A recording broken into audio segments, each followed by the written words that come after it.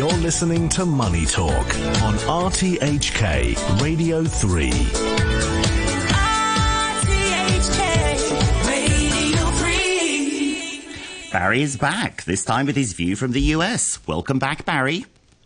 Thank you, Stephen. Sorry to pull you away from the IMF. So how was it? You were allowed in the press gallery, or how did you get involved in that? I'm really curious. Well, that's interesting. You know, look, for about 2 years, the International Monetary Fund, the World Bank, they're right across the street from each other in downtown Washington. And by the way, why? Because the Americans were instrumental in setting them up. And President Roosevelt, before he died in 1945, said, I want those institutions here. I do not want them up in New York City with all those financiers.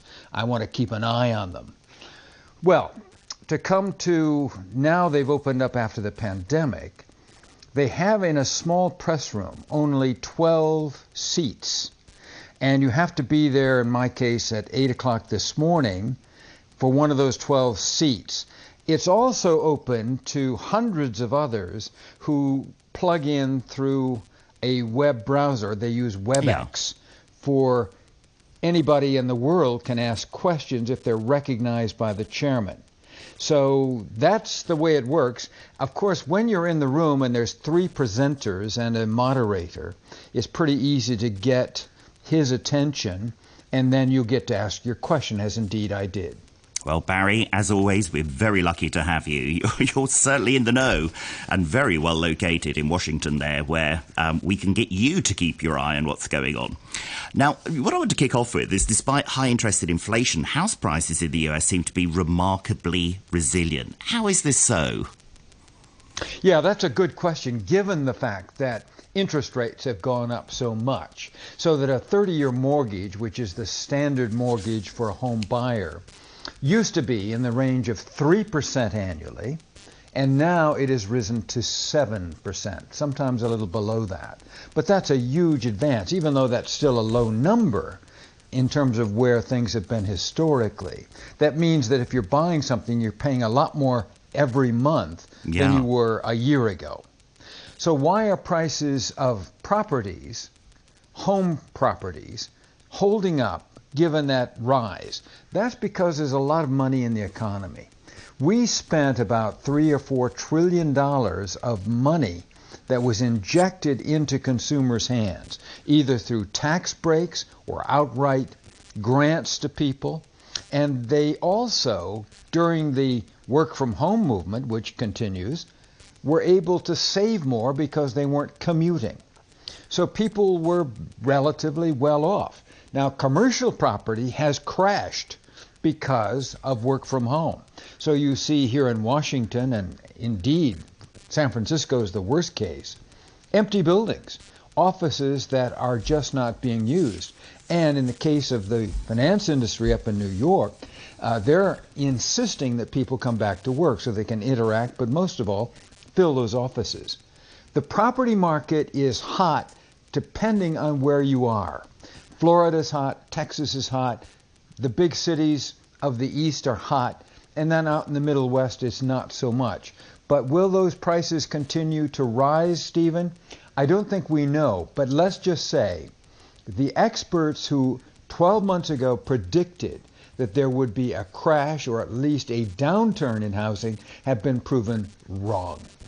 Yeah, as a lot of other predictions have been proven wrong with this latest 6 months.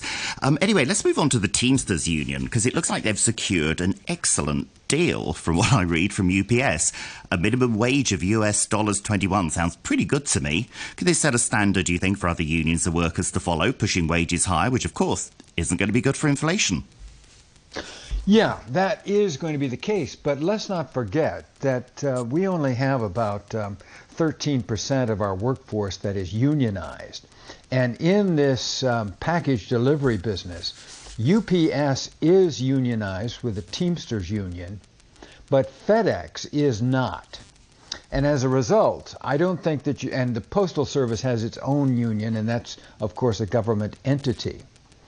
So if you just look at the delivery business, I don't think this is going to have a big impact.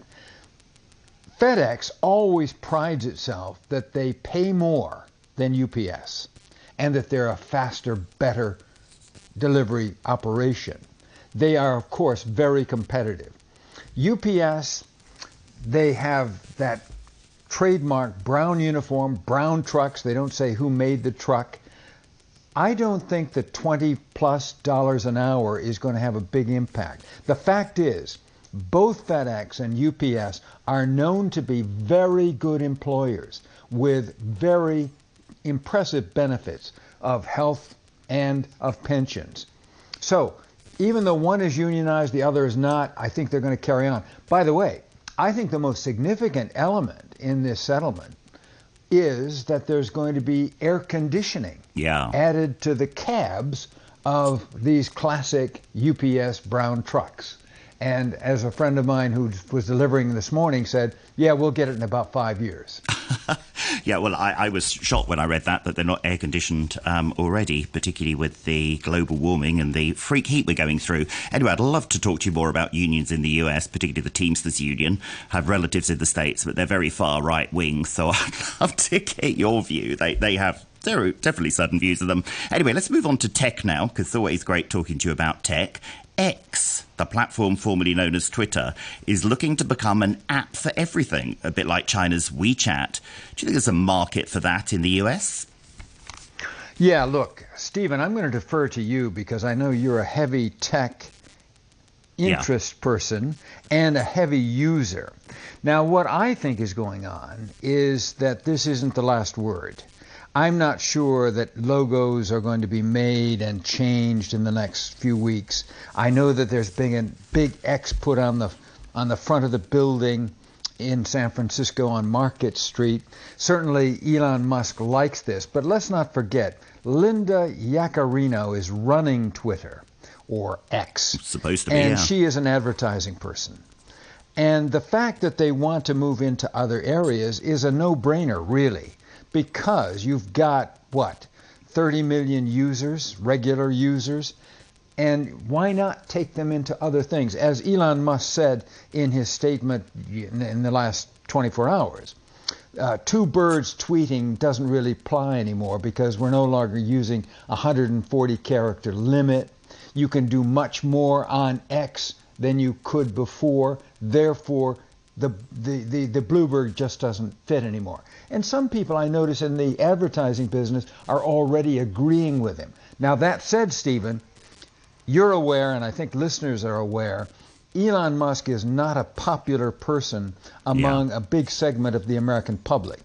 And a lot of people are going to bail out of Twitter or X just because they think he's a capricious person that's moved too far to the right, and that his talk about an open, anything goes with limitations, town square, they don't believe. So Absolutely. I think this is a work in progress. Yes, and to answer your question, I think I would be interested in an app. Whether I'd want to put it with Twitter, for the reasons you just mentioned there, is another question. Anyway, thank you as always for joining us, Barry Wood, RTHK's international economics correspondent.